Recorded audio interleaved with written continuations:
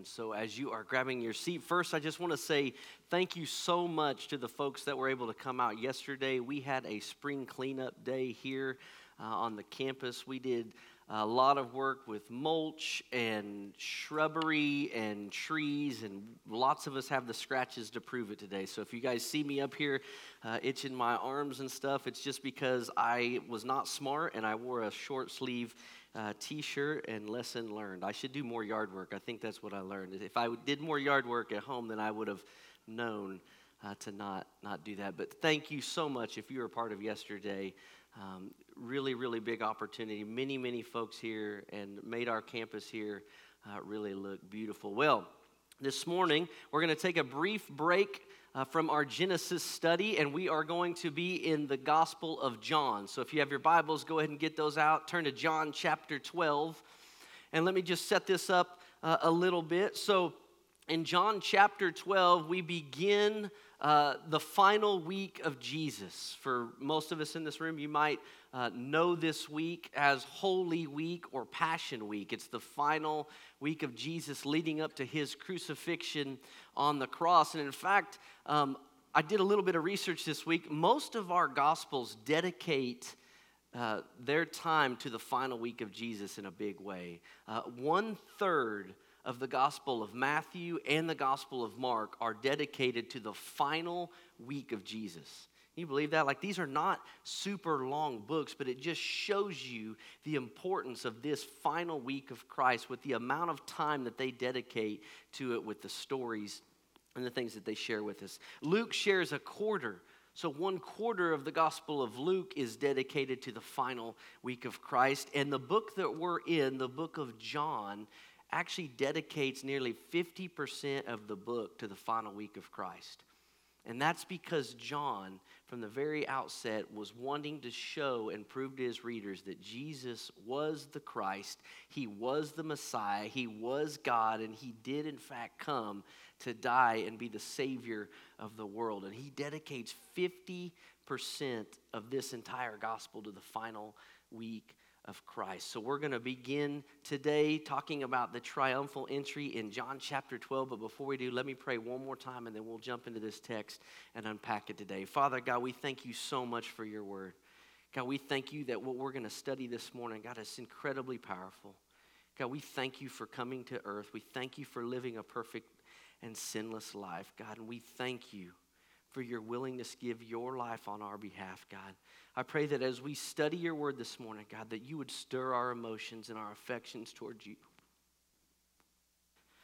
I pray that you would remind us of how good you are towards us and just how much you love us. And God, you proved it with what you were willing to give, your own life. God, the word says that you'd be willing to die, even death on a cross. And so I pray that as we unpack this text this morning, God, that we would be challenged and we'd be reminded, we'd be moved to worship of you and all you've done for us, God. Show us the intentionality of the cross in this final week of your life, God, and help us to see that it was all so that we could have forgiveness of our sins and eternal life. And we pray this in Jesus' name. Amen. Well, as I just prayed, I hope that that's something that comes to life for you this morning as we unpack this text, something I was reminded of as I looked at the Passion Week and the triumphal entry of Christ and all this that we're going to see starting in John chapter 12 was simply that, the intentionality of God, the intentionality of Christ to accomplish the purposes that God had sent him here to accomplish. And it all culminates in this week.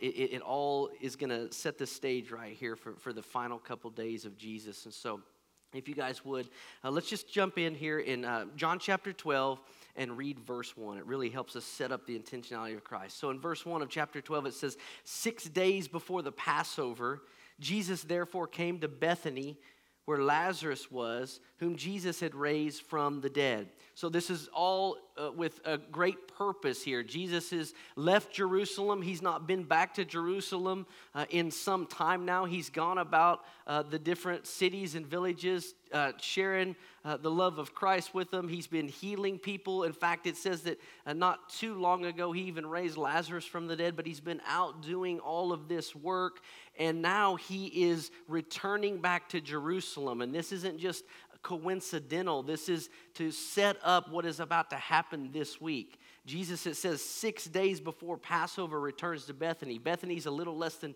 2 miles from Jerusalem proper, and so it's not a very long distance. And so Jesus is coming back to Bethany to set up shop here for the final week of his life. This is Passover week, and so 6 days before would make it Saturday. So Saturday he shows up in Bethany, and he's hanging out with Lazarus and Lazarus' sisters. In verse 2, it says, so they gave a dinner for him there. Martha served, and Lazarus was one of those reclining with him at the table. And Mary, therefore, took a pound of expensive ointment made from pure nard and anointed the feet of Jesus and wiped his feet with her hair. The house was filled with the fragrance of perfume. But Judas Iscariot, one of the disciples who was about to betray him, said, why was the ointment not sold for 300 denarii and given to the poor? He's calling what she's done into question here. In verse 6, he said this not because he cared for the poor, but because he was a thief, and having charge of the money bag, he used to help himself to what was put into it. And Jesus corrects him in verse 7. He says, leave her alone, so that she may be kept, or keep it for the day of my burial. For the poor you always have with you, but you do not always have me.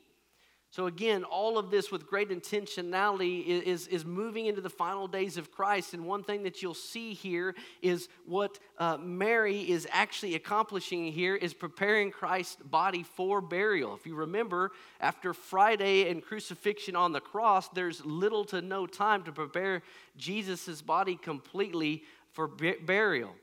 And so Mary doesn't necessarily know that here, but all of this is being set up and taken place to prepare Christ for his final week. So he shows up here in Bethany with his friends 6 days before Passover. It's Saturday. They begin to eat a dinner with him, and Mary anoints his body with this unbelievably expensive oil here, to which Judas calls her out. And Jesus corrects her and says that the poor you will always have, but you do not always have me. Now, that's not an indictment against the poor. Jesus wasn't saying that the poor don't matter in this text. Jesus was just simply saying that you may or may not know this, but I'm not going to be with you for very much longer. And so just as a reminder to them, as he had told them many, many times, that I will go to the cross, I will die, I will be buried, and I will rise again. But for whatever reason, his disciples and all the people around him were just not getting it. It wasn't clicking with them. So let's continue. Look at verse 9. It says, when a large crowd of Jews learned that Jesus was there, they came, not only on account of him, but also to see Lazarus, whom he had raised from the dead. So the chief priests made plans to put Lazarus to death as well, because on account of him, many of the Jews were going away and believing in Jesus. So remember, this is all right before the Passover feast. Right before Passover. So typically in Jerusalem every year for Passover, several hundred thousands of folks would show up in order to celebrate Passover. But this year is different. This year, most commentators believe that there were somewhere between 2.5 and 2.7 million Jews that descend upon the city this year. And the thing that made this year different was they had Christ with him. Now, they didn't fully understand yet what he had come to do, but they knew that there was something special about this guy, right? They had been following him around. They had seen the miracles that he'd done. In fact, it even mentions Lazarus. It says they were following Jesus and believing him because of what he had done to Lazarus. And if you are unfamiliar with the Bible, what Jesus had done to Lazarus is Lazarus dies, and 3 days later, Jesus raises him back to life, and now he's walking around, hanging out with people, eating dinner again. And so you know that kind of causes a stir, right? And so because of this, the people are like, okay, we've seen him feed thousands. We've seen him give blind men sight. We've seen him give lame men the ability to walk. We even witnessed this guy bring somebody back to life that hadn't been dead for a couple hours, Nobody was going to get credit for this other than God. But this brother had been dead for 3 days. And so the stir in the city was something really amazing is going on here. There's something unique about this guy. There's something special about this guy. So they begin to descend upon Jerusalem in droves, and this infuriates the Pharisees. You see, they're trying to quietly come up with a way to be able to get rid of Jesus, and the text says, and also Lazarus. Because as long as Lazarus is walking around, he's just a walking testimony to the power of Christ. So let's figure out a way to get rid of both of these guys, but they're going to have a problem on their hands. It's going to be hard to get rid of the most popular guy in town, especially when 2.7 million people have shown up to see what he's going to do next. Think about that. Put that in perspective. I believe that when the Royals won the World Series, there was an estimated over 1 million people downtown celebrating that. And if you've seen pictures of those crowds, it's pretty impressive.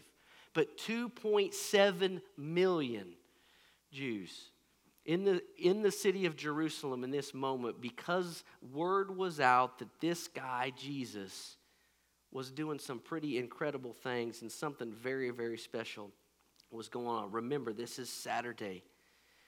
In verse 12, we pick up with Sunday. It says the next day, this is the triumphal entry, the large crowd that had come to the feast heard that Jesus was coming to Jerusalem. Remember, all the fanfare is around this guy, and they hear that he is coming into the city today. Verse 13, so they took branches of palm trees and went out to meet him, crying out, Hosanna!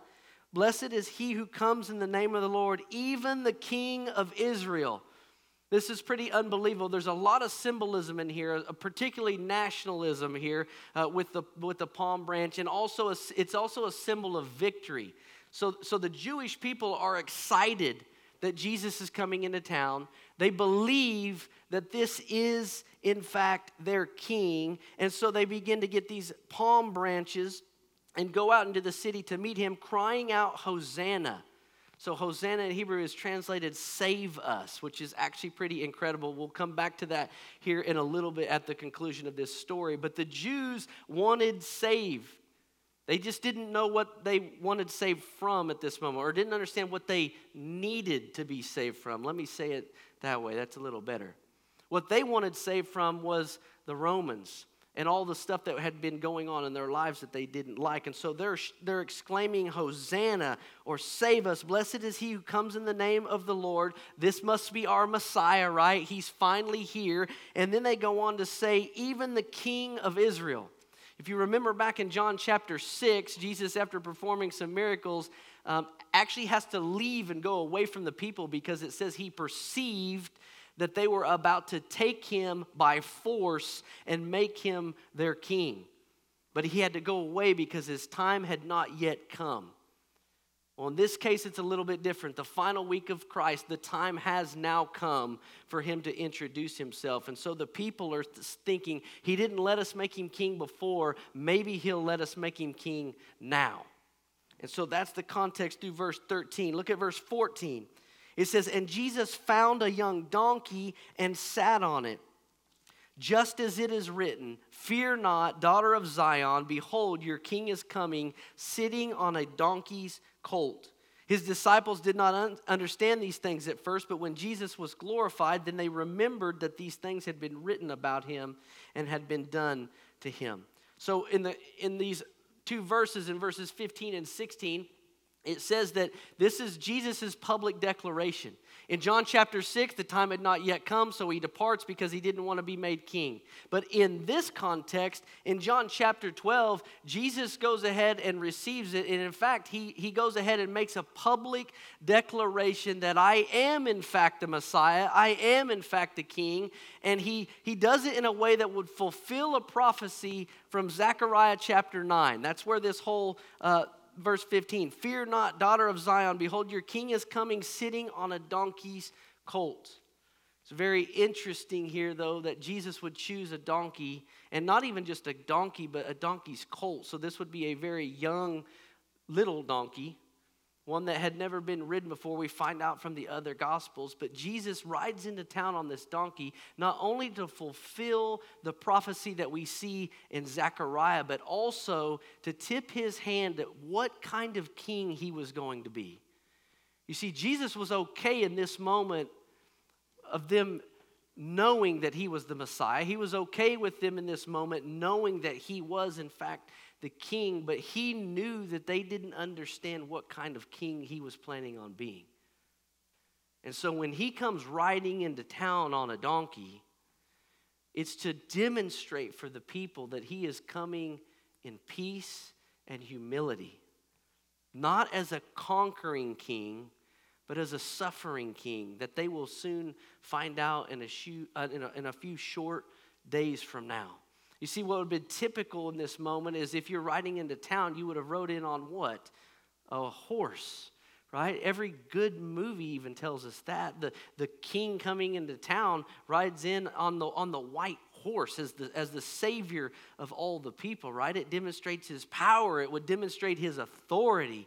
He would come in as a conquering king. Remember in the Old Testament when David would come in, even under Saul, it was said that the people would exclaim that Saul has killed his thousands, but David is 10,000s and tens of thousands. So that's the picture of somebody coming into town as a conquering king. That's what you would expect in a celebration like this, but that's not what we get with Jesus. Jesus doesn't come in on a war horse. Jesus comes in on a humble and lowly donkey, and it's to show the people what he is coming for. In verse 17, it says, the crowd that had been with him when he had called Lazarus out of the tomb and raised him from the dead, continued to bear witness. And the reason why the crowd went out to meet him was that they had heard he had done this sign. So the Pharisees said to one another, you see that we are gaining nothing. Look, the world has gone after him. So here he comes into town on this lowly, humble donkey, but word about him is still going all throughout the city because there's people there that have witnessed what he's capable of doing, and they're telling other people about it, and it is enraging the Pharisees. The Pharisees do not like that people are going after this. It says, see, we're gaining nothing because they're still going. There's nothing that we can do to stop people from following this guy. Nothing short of taking his life away. So that's in the context of what they're trying to do this entire week. Let's continue in verse 20 because Jesus continues to demonstrate what kind of king he's going to be. In verse 20 it says, now among those who went up to worship at the feast were some Greeks. So these came to Philip, who was from Bethsaida in Galilee, and asked him, sir, we wish to see Jesus. And Philip went and told Andrew, and Andrew and Philip went and told Jesus. And Jesus answered them, the hour has come for the Son of Man to be glorified. Truly, truly, I say to you, unless a grain of wheat falls into the earth and dies, it remains alone. But if it dies, it bears much fruit. Again, Jesus is not only demonstrating to them that he is going to be a humble king and a servant king and a suffering king by coming into town on a donkey, but now he's even explaining to them in his words his own plan. He's letting them know that, listen, I'm going to give my life on your behalf. He's trying to explain to them that unless a grain of wheat dies and falls to the ground, it produces no fruit. And he's saying the same thing about his own life. That if I don't go to the cross, if I don't give my own life, it will not produce the fruit that I came to produce. And so he's explaining this to this group of Greeks here. And he's just demonstrating more and more to us as to what kind of king he's going to be and why he's come and what is about to transpire during this life, or this week, Verse 25, he goes on to not only explain what he come to accomplish, but he also come to explain what his kingdom is going to be like. Because he also shares what it's going to be like for those that follow after him. And it's not going to be what the people expect. Look at verse 25. It says, whoever loves his life loses it. And whoever loses his life in this world will keep it for eternal life. If anyone serves me, he must follow me. And where I am, there my servant will be also. If anyone serves me, the Father will honor him. So Jesus shows us that he's king. He shows us what kind of king he's going to be, and he also shows us what kind of kingdom he's come to establish. And it's an upside down kind of kingdom. It's not the kingdom that the Jewish people expected at all. Jesus didn't come to set up shop in this life. Jesus says, listen, I've come to make all of this about eternity. I've come so that you might not have a better life today or a better life now. I've come so that you might have a better life forever. That was the whole goal and the whole purpose. And that is what is setting up the context on this triumphal entry. This Sunday, the first day as they begin to think about and celebrate the Passover. Jesus is revealing himself as king, but he also wants them to know just what kind of king he's going to be. So if you think about this for a second, over the course of the week, on Sunday he comes in to the cheers of the people who are screaming Hosanna, which means save us, and declaring that he's Messiah and declaring that he's king. And not many days from now, they're going to trade Hosanna for crucify him, crucify. So what I want us to spend the rest of our time on here this morning is talking a little bit about how did that transpire? How do people go from wanting to make Jesus their king to wanting him dead in less than a week? And I would argue this morning from the scriptures, it's because Jesus isn't the king that they wanted. He didn't meet the expectations that they had laid out in their mind. You see, the people, they're okay with feeding Jesus, one who shows up and gives everybody meals, right? And they're okay with healing Jesus. And they're okay with the Jesus that gives them all the things that they want. And they are okay with the Jesus that does things the way that they want him to do them. But Jesus doesn't show up and do any of those things. In fact, Jesus doesn't really meet any of their expectations. You see, their expectations were that Jesus would show up when the Messiah would come, when the King would reveal himself. He would do what they wanted him to do. And what did they want him to do? They wanted him to ride into town on the war horse, not the donkey. They wanted him to ride into town and stand before Pilate and humiliate him and show him and prove to him that Rome is no longer in charge. It's not what Jesus does. In fact, I would even dare to say that I believe that some of the people were disappointed to the point of humiliated. That their king, their Messiah, would have the opportunity to stand before Pilate. And instead of putting Pilate in his place, and instead of taking Rome and driving them out of there and putting the Jews back in charge, instead of restoring the politics and the political environment that they wanted, instead of doing that, he stood there silent,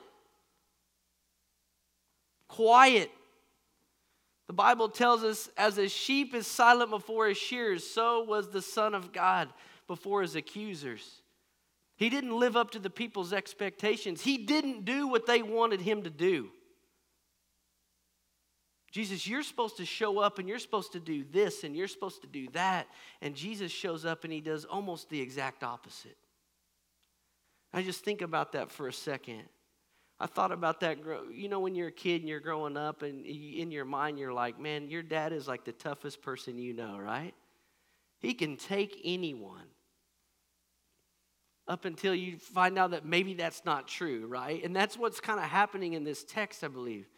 The people saw Jesus as the conquering king. I can even imagine them kind of wringing their hands like, here we go. It's about to happen. And later on the week, on Friday, he's going to be standing before Pilate, and they're going to go, here we go. This is it. The time is now.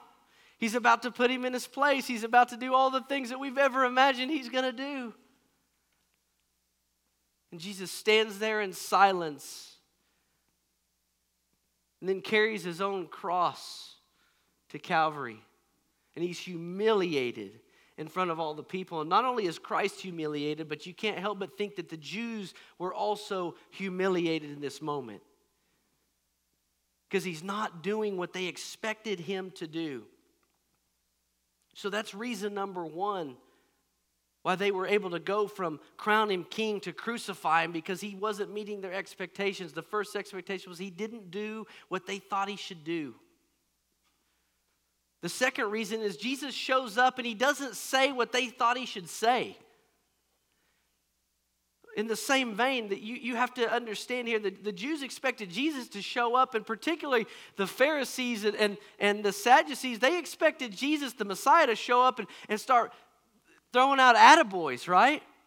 And pats on the back. You guys are doing awesome. I'm proud of you. You're doing exactly what I was hoping that you would do when I showed up. That's what they're expecting, but what they get instead is Jesus that shows up and begins to challenge their very way of life. And he's not throwing out attaboys. In fact, if you follow the course of Passion Week, triumphal entry here is on Sunday. All that takes place on Sunday is Jesus goes into the cheers of the people. He goes into the temple and he looks around. He says nothing and he quietly returns to Bethany. That's all that happens on Sunday. On Monday, Jesus wakes up and heads back into Jerusalem, and he curses the fig tree on the way in for not producing fruit, symbolic of the nation of Israel and the leaders, the religious leaders of Israel. You're not producing what I've called you to do. So he curses the fig tree on the way in. And then what does he do? He goes back to the same temple, and they're there exchanging money. Everyone has to go to the temple because it's Passover to purchase a lamb, or if you're poor, remember back when Jesus was dedicated, they could buy 2 doves, but they had to come and pay for these things. And with 2.7 million people from all over the place coming in, there's all kinds of different currencies. So in order to exchange their money so they could pay for these things, money changers were in the temple. But they weren't just being helpful by changing money. They were skimming off the top. They were hurting the people. And so Jesus goes into the temple and he doesn't say, "Good job, everybody. I'm proud of you. I'm so grateful that you guys are in here doing what you're doing." No. In anger and rage, he overturns all the tables. And he tells them that my house is supposed to be a house of prayer. And he challenges and runs everybody out of there. And then Tuesday, Jesus spends the entire day, nearly the entire day on Tuesday, talking with the Pharisees and the scribes and the Sadducees, all the experts in the law. And they would challenge Jesus on all kinds of stuff all day long. And Jesus, if you remember, begins not only to challenge them back, but openly rebuke them. Again, he's not saying what they expected him to say. The Pharisees are waiting for him to go, "Good job, guys, you're doing great." And instead, what does Jesus say to him? "You are like whitewashed tombs. You look good on the outside, but on the inside, you are full of dead men's bones. You're not doing what you're supposed to be doing. You're not setting the example that you're supposed to be setting for the people." So not only does he not do what they expect him to do, not only does he not do or say what they expect him to say, but he doesn't give them what they expect him to give them. See, in the people's minds, once the Messiah came on the scene, man, they would never want for anything. In their minds, the kingdom that Jesus came to establish and set up was a kingdom right here on earth. And they knew the stories. He had fed thousands of people. He turned a couple fishes and a couple loaves into meals for thousands. And that's what every day was going to be like. And he had taken people who couldn't see and he gave them sight. And he took people that couldn't walk and he made them walk. And even people that would die, man, he could just raise us back to life. This is going to be incredible. He's going to give us everything we could ever want. Anything our hearts desire, the Messiah is going to give it to us. And we realize in the text that Jesus doesn't show up and he doesn't do any of that either. He doesn't give them anything that they wanted. But what he does is he shows up and he provides for them the one thing that they needed. Even if they didn't fully understand it. Jesus knew that I could give you food every day. And I could make you well. And I could make all your problems go away. But you would still die separated from God and spend an eternity in a place called hell because of your sinful condition. And Christ knows that. The people don't fully understand it. Even the disciples, the text tells us, don't fully understand it at this moment, but God does. And so while we see in this text that Jesus isn't the king that they wanted, we're reminded that he's the very king that they needed. It's pretty incredible if you actually go back on Sunday of the week on the triumphal entry of Jesus. He comes riding into town, showing that he's king, but ultimately showing that he is the Messiah. And what the people had missed, again, was this idea between earthly and eternal. Jesus didn't come to establish his kingdom there, but he came to establish an eternal kingdom. And it just jumped out to me this week as I'm studying this. You know what they were instructed to do on Sunday of Passover? To choose their lamb. Everyone would get their lamb. The sacrificial lamb was chosen on Sunday. And when Jesus comes riding into town, the people are excited because they think that they have their earthly king. But what we know now in hindsight is that what God was demonstrating to them was their lamb had been chosen. The one and only lamb, the final sacrifice, the once and for all sacrifice, the one that would change this whole idea of Passover from this point on. And it's just incredible to think about that while all this is going on, they don't even understand what they're celebrating, but they're still celebrating. And in the providence of God in this whole moment, he brings his son into town who's about to go to the cross and die. He gives his son the moment that he deserves from these people. They don't even understand it yet, but he still gets the moment that he deserves because of what he's about to do on the cross. And so that's my challenge for us this week as we go about our routine. And we work towards Friday when Jesus gives his life on the cross to be reminded of the intentionality of Christ throughout this entire book and plan. It's unbelievable to see God's plan come into focus here, but that's exactly what he's doing. The triumphal entry of Jesus Christ wouldn't be fully understood even by his own disciples until after next Sunday. And that's where we are, church. That's how we're able to come together and celebrate these things because we understand and can look back and see what it was that God was doing. And see the unbelievable opportunity that we have to have eternal life because of what Christ accomplished for us on the cross. So that's my challenge to you this morning, is to be mindful of that. If you are a believer in Jesus Christ and you've been forgiven of your sins and you know without a doubt that you have eternal life, I pray that this week that these passages, as you study them, read through the book of John and let it drive you to worship. To drive you to worship and thank Christ for all that he's done on your behalf. For those of you in the room that maybe don't have a relationship with Christ, my challenge is for you this week to come to saving faith in Christ. I know it seems so crazy and so simple, but Romans tells us it really is as simple as believing that Jesus Christ died for you and that God raised him from the dead. That's it. It seems so simple and so easy, and it is. And it's offered to every single person as a free gift. So my challenge to you this morning is if you don't know Christ, come talk to us. We would love to be able to have a conversation with you about what it means to have a relationship with Jesus Christ. The team's going to come and play here in just a moment. Let me pray for us this morning.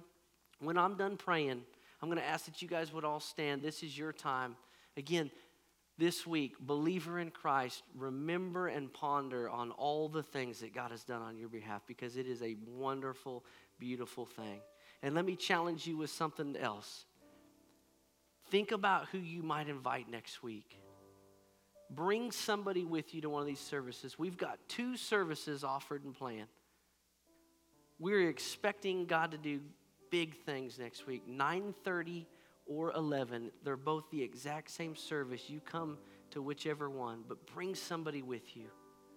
If you don't know Christ, come do business this morning. Father God, we thank you so much for your word. God, we thank you for a story that many of us in this room have probably heard many, many times. But God, what a powerful reminder of just how much you love us. And God, how intentional you were about bringing us salvation. God, I thank you that you didn't show up and start an earthly kingdom. Because God, if you would have done that, we would all still fall short of your glory. We would all experience death and we would all still go to hell. But God, you knew what we needed more than anything. You knew what we needed more than being delivered from governments. You knew what we needed more than just desiring to have stuff. God, you gave us the one thing that we could never accomplish on our own, and that's eternal life. Thank you for this, God. We pray this in Jesus' name. Amen.